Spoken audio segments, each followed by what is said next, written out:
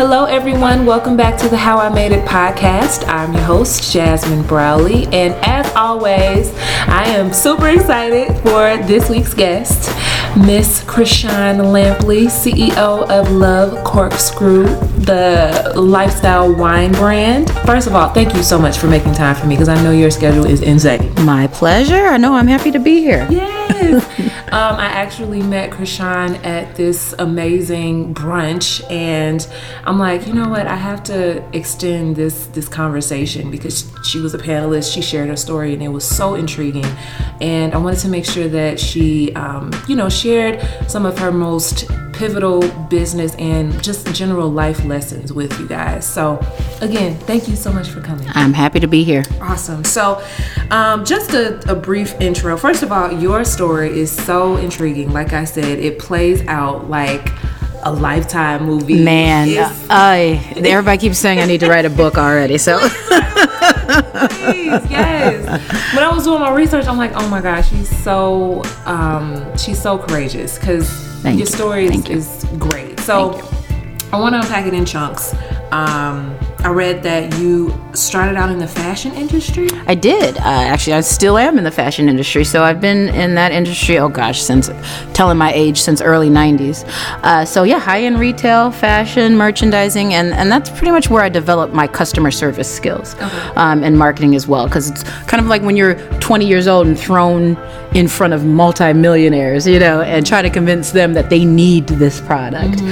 It was a great lesson to deal with customers. And I just had the knack for it. I can talk to just about anybody. So it definitely was a great start for me. And you said you still have your foot in that industry? Still, yeah. I'm in the management positions within the same realm. So, a lot of people don't think I have a full-time job. And actually, I was just on a show yesterday on TV. And I mentioned that one of my, I don't know if I'm moving too fast here, but one of my mottos is I'm not going to quit until my accountant tells me to quit. And that is that's what I go by, because entrepreneurs always tell me that, oh yes, I'm going to do it, I'm going to leave. And then I say, do you have a reserve for a contingency? Do you have any money? Do you have anything saved up? And they're like, nope. I said, well, how are you going to do that? And I just touched on the fact that I had major surgery in July. July 13th, I had it was a life-threatening surgery that I had to have to live. And if I was not insured through my employer, through my 9-to-5, there's no way as a small business I would have been able to afford those hospital bills. So I just, caution people to think before they make a move. Yes, we all want to take risks. Yes, we all want to go for it. You can do that. There's okay if you have some sleepless nights, but you got to keep moving and you have to support yourself. Yeah, I love hearing that from you because so many of my peers, like you said, want to jump both feet first without having a parachute. Just be smart about it. Yeah, be smart about it. It's like, I'm embarrassed to still have a 9-to-5. No, you should be. Don't you dare be. Yes. I don't have to worry about paying the mortgage because I know it's going to be covered. I love that. So in fashion, in the beginning, full entrepreneurship, if you will. Yeah. So you ended up moving into the bar industry? Again, we're talking years ago. So 2009 to 2011, I was co-owner of an art gallery and bar. And where I got kind of my knack for what I do now is I had actually wrote that wine list. So 2010, we won Chicago's Best as one of the best wine lists for small business. And kind of knew I think I'm kind of good at this. So we own that. 2011, Christmas Day, I walk into the gallery, and to make it quick, I tell you, I was walking through 2 inches of sewer water. So imagine what's in that, right? So ends up that the owners from above us flushed non-biodegradable baby wipes down the toilet, and that flooded into our space. So our insurance didn't cover baby wipes. We had $2 million worth of insurance and it didn't cover it. So I lost everything. And oh gosh, years later, I'm back in the business booming. So that was my start. So yes, I've been an entrepreneur for a long time. Obviously, way before that. Actually, now that I'm thinking about it, since my early teens, I used to be a stylist and do different things for people. So I've always had the knack for doing something in my own. Yeah, that was actually where I was gonna go. Moving from working in fashion merchandising and then owning a bar, it doesn't really seem like a linear choice. Right. You said you've always been entrepreneurial. So. Yeah, and the funny thing, the connection with anything I've ever done, again, from the stylist end, fashion end, to bar, art gallery, to now owning my wine company, the common denominator is customer service and marketing. So I've always been good with people. I love being in front of people and talking, and ever since a kid, people would just come up to me and just start chatting. And I'm like, what is it about me? And my mom used to always say, I just have a gift for people to feel warm and comfortable with me. So that is part of like that little thing of sales. I said there's only a small percentage of people in the world that can be salespeople, because you have to be this chameleon. You have to be able to change no matter what your day is, no matter how awful it is at home. As soon as you walk through that door, wherever you are, you have to be on. It's almost like acting, right? So I knew that I was going to end up in something dealing with people. And that's where I am. Mm-hmm. I love that. So it started with a wine list, so to speak. Yeah. And then I read that you and your business partner decided, it was your idea to actually move from the bar once it was, or not the bar, the art gallery. Right. Once, that happened. And start a blog?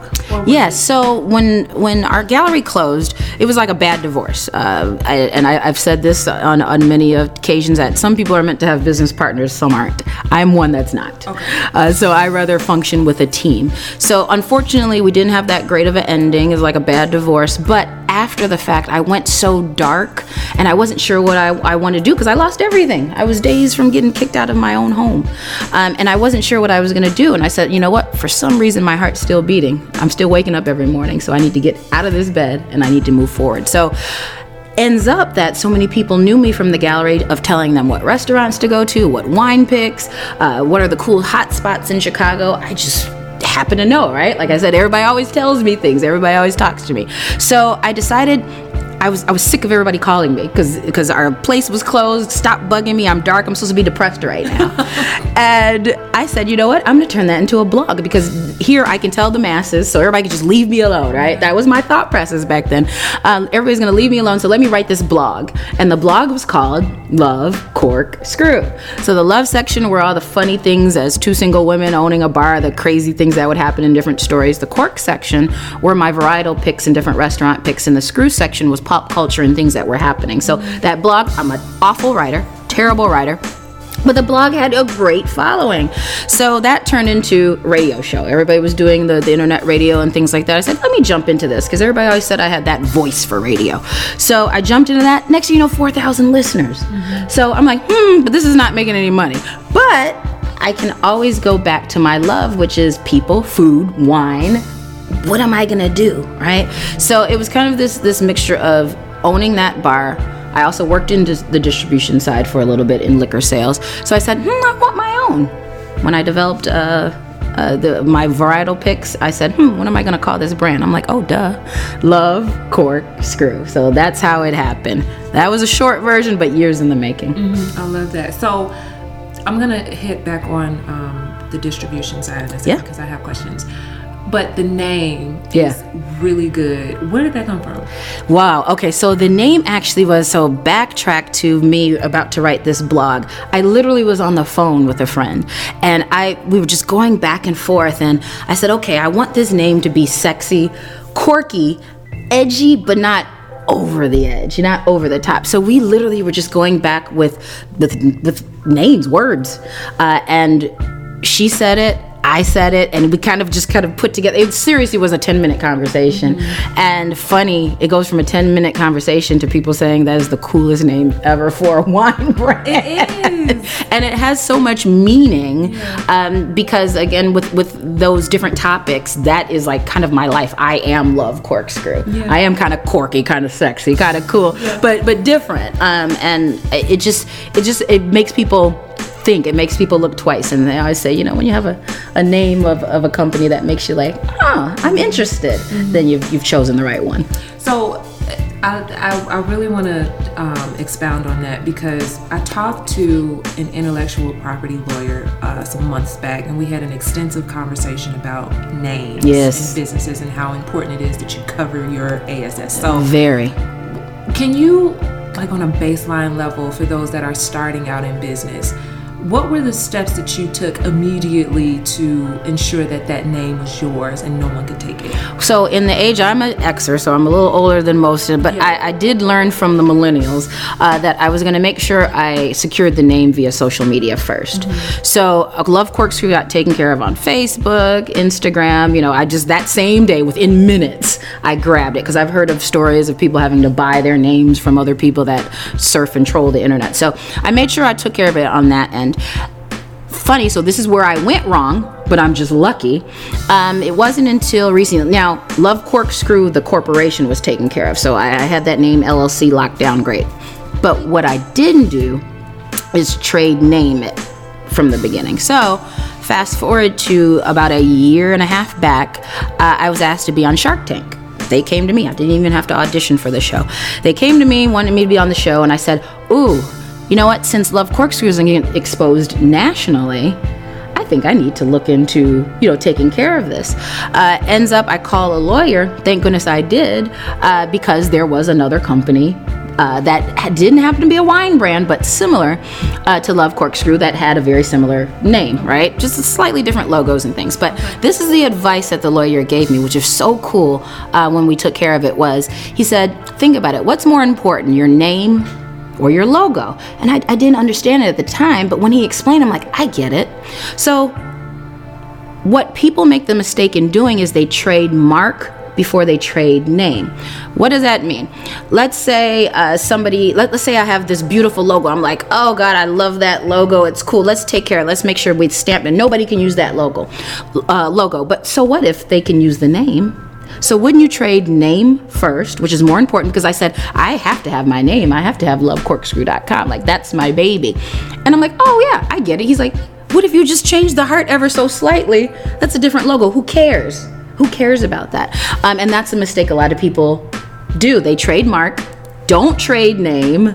Next thing you know, there's somebody that's been using their name forever in Australia somewhere. So again, I was very lucky. I won the fight with the other company that was very similar to mine, and I nationally, federally, internationally own the name Love Corkscrew. So I suggest for any business owners, you can do a search. You can do a Google search. There's all types of governmental organizations and websites that you can go into to look for your names. But there's so many people who've spent thousands and thousands of dollars trying to grab their name just because they didn't know somebody in Minnesota, is using it. It wasn't until they blew up and got this national exposure, then, okay, but still, you're spending $250,000 to try to fight for something that's been yours forever. So I caution people to go through the legalities. Don't do what I did. Take care of that first. You can do it the same day. You could use your smartphone to take care of everything on the social media respect, but contact a lawyer. I think to trade name is $300, $400, something in that realm. Knock it out. Mm-hmm. You got to do the legal stuff first. Make sure you're covered. Yeah, absolutely. I 100% agree, and I know that the listeners really appreciate that advice too. So to pivot back to distribution, I was just having a conversation about wine. The industry is complicated, and it's a little difficult to break into, especially as a minority, because only 1% of the wine industry around the world is made up of African American women. When you first started, did you have any concerns early on about breaking into that industry that is filled with people that don't really look like you? Sure, I did. But, I've functioned like that my whole life. I grew up in a predominantly white neighborhood. That we were one of the first black families in the area. So since a child, I'm used to being the 1% or less. I'm used to being the oddball. So it wasn't, I think I've built that strength from a kid, and was thrown into things, called the N-word, got rocks thrown at my dad's Cadillac, and wonder, like, why are we in this neighborhood? So I've been exposed to it at such a young age that I think I have kind of a thick skin for it. So yes, in entering the industry, sure, I was like, oh, you know what? People are going to think I'm the promotional girl, think that there must be somebody backing me, and that's exactly what they think, and probably still. And that's okay, because at the end of the day, I'm going to win, and that allows me to be in a room with people, be able to kind of sit back and listen and take things in and learn, as opposed to be, I own it, I'm the one, I'm that guy. I don't need to do all that. That's going to show for itself. That's going to show in my work, and that's going to show in the exposure and the beauty of Love Corkscrew. But I think that pushes me. I enjoy that struggle. How crazy that sounds, but I really do. I like being that 1%. Yeah, I love that. Love that. So I read that I don't know anything about wine. I don't really drink that much. So I really did have to do some homework. I feel like I was back in undergrad. Oh, I get it. It's very complicated. It's complicated. It is. It really is. So I pulled this from an article, and it said distributors offer the only link to states' retail stores and restaurants. Therefore, a brand can't be permitted to sell alcohol without one. Correct. And now with much of the wine and spirits distributed in the U.S. being controlled by 3 mega distributors, it's become even harder for minority brand owners to secure distribution. Boy, is it. Yeah, so, and then they offered an example. For example, when you call up a restaurant or some type of an establishment, they only want to work with people that they're familiar with. Sure. Even before seeing what you actually offer. Yeah, they don't even listen to you. Sure. Yeah. So yes, it's a very highly regulated industry, and it's not easy. It's funny when I'll get hit up on social media a lot, and people are like, well, why aren't you in this bar? Or why aren't you in this restaurant? Or why aren't you carried there? Yeah, it's not that easy. I can't walk into that retailer. I cannot walk into that restaurant and say, Carrie Love Corkscrew. That's actually legally impossible. So sure, I can walk in and say that, but what? They have to go through the distributor. So there's a tier system. I'm a supplier. I'm a negotiant, supplier, owner of Love Corkscrew. I have to sell it to the distributor. The distributor sells it to the retailer. The retailer sells it to the consumer. So look at all those tiers. Look at all those ways it has to pass. Just how it works. So yes, a lot of people don't get that. And then yes, when it comes to the larger companies, they only want to hear from, the huge distributors that are nationally. So it can be very difficult. I am lucky to have a great distributor here in the state of Illinois. And they're doing very well with Love Corkscrew. I'm also lucky to be able to, as a minority woman, be able to be pushed through the channels of definitely being a minority business enterprise, being a women business enterprise. So that has allowed me to get in front of a lot of people that some can't. But there's tons of wine brands. There's tons of spirit brands. So at the end of the day, I have to always be moving forward. It's never an end. Just because I make it on the shelf means nothing. Well, it has to sell off that shelf.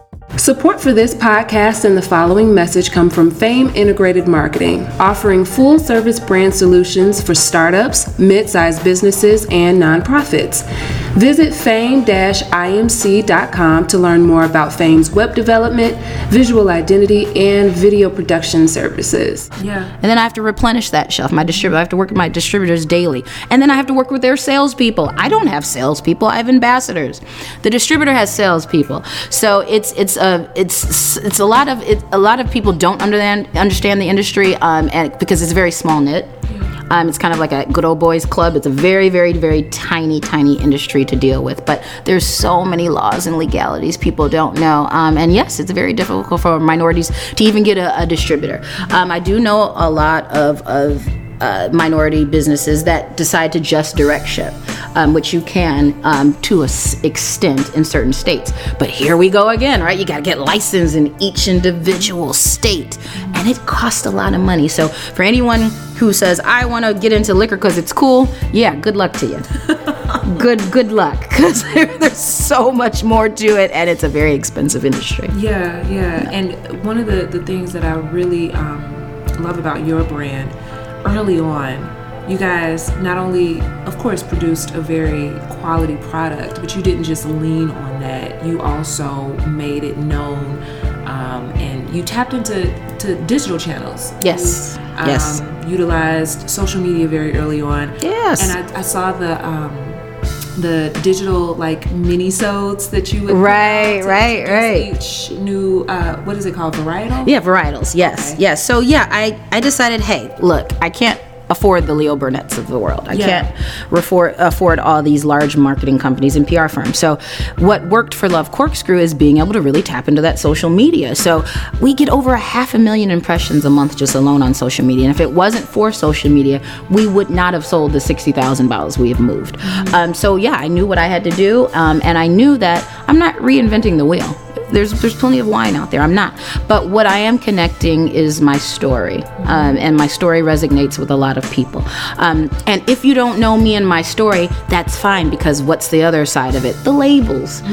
Some people just go to the store and like, oh my God, I want some good times, good friends. They have no idea who the heck Chrishon Lampley is. And I love that. I love that. So I wanted to tap into so many different markets. There's no color to my wine. There's no race. There's no religion. There's nothing connected but just enjoying Love Corkscrew. And hopefully it continues to resonate with people in different ways. Let me tell you, it did, because long before I knew the brand, I knew you.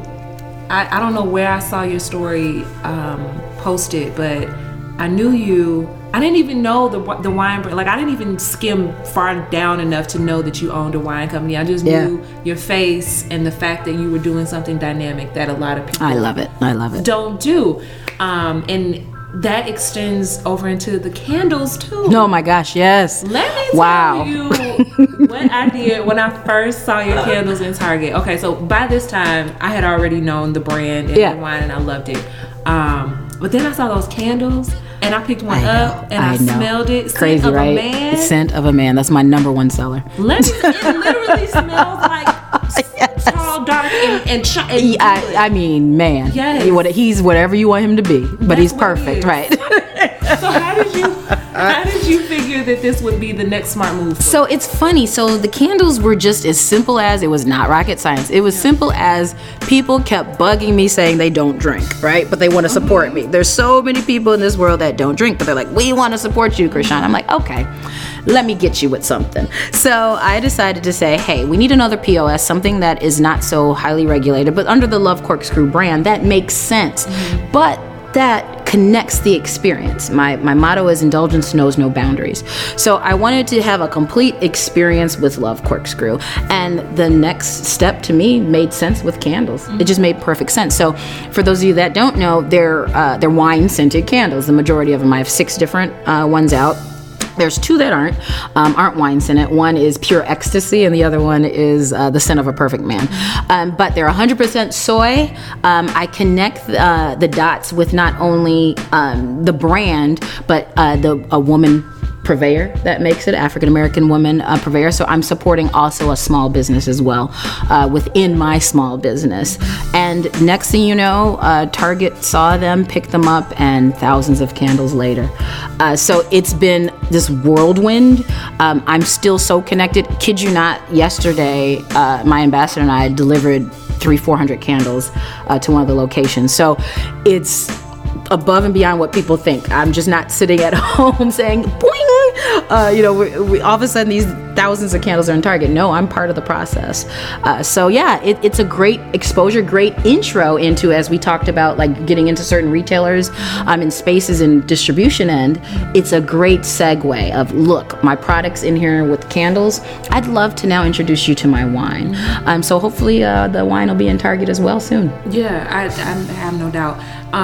Can we talk a bit about I know it's extremely complicated, but I know that you're more than capable in boiling it down to layman's terms, but getting your product into huge retailers like that. For those that have an amazing product that want to be in a Target or a Walmart, what were some of the steps that happened? Okay, so kid you not, and I swear to you, I'm not exaggerating, for those who have attempted to get into large big box stores, as they call them, the paperwork is atrocious. It's extremely difficult, whether you're entering through the portal on your laptop or filling out paperwork. It's insane. It's damn near impossible. Thank goodness. Get, like, blood samples. Pretty much. You might as well give your thumb. So it's a very, very difficult process. Thank goodness I had a team, and one of my team members, my operations manager, he worked in supplier diversity, so he's able to process these in these portals and work within them like no other. Thank goodness, because I kid you not, if it wasn't for him, I would not be in Target, because I just can't fill out the paperwork. Don't even know some of the word usage that they use. It was insane. But in addition to that, now that I am in, we got through that we were able to cut through a lot of red tape, because I was in supplier diversity in the with my WB and MBE. I was able to connect, kind of go over a lot of steps that somebody who just said, would just walk up to Target and say, I want to be in here. I was able to move through a lot of steps that they would have went through that I did not have to. So thank goodness of that. But now that I'm in, mind you, it's not like, oh, okay, so we'll give you a purchase order of 2,000 candles and just get it done in 90 days. No. When Target says, okay, here's your purchase order, you better have that product done in 7 days. So where I caution small businesses in thinking, oh gosh, when you land these big box stores, you're rich and you've made it. Good luck. Because you have to keep up with them. So you better be prepared at all times. You have to have money to buy these goods, to prepare whatever you need to prepare ahead of time, because they're not paying you for at least 30, 40-day net. So you got to have money. You got to have money. You have to have reserves, as well as you have to have that product waiting for them to say, okay, we'll take it. That's just how it works. You cannot expect, oh, I'm going to get a big check from this big box store and then I can produce. No, you better have the money to produce whatever you need to already. So a lot of people, my understanding, and I've heard, you can Google this, that a lot of small businesses have unfortunately left a lot of the big box stores because they couldn't keep up with the demand, because they didn't have the money to buy the supplies to keep up with the demand to produce their products. So I caution the excitement of it. Understand it's a lot of work. But if you have a good team, you have a good plan, and you're very organized, I believe you can be extremely successful. But just try things on a smaller scale. I'm always about dreaming big and large and going hard and going large, but start small. See what you can produce, and you never want to overpromise and underdeliver. And I think that is the big problem that small businesses do. So just be careful. Be careful with that. Yeah.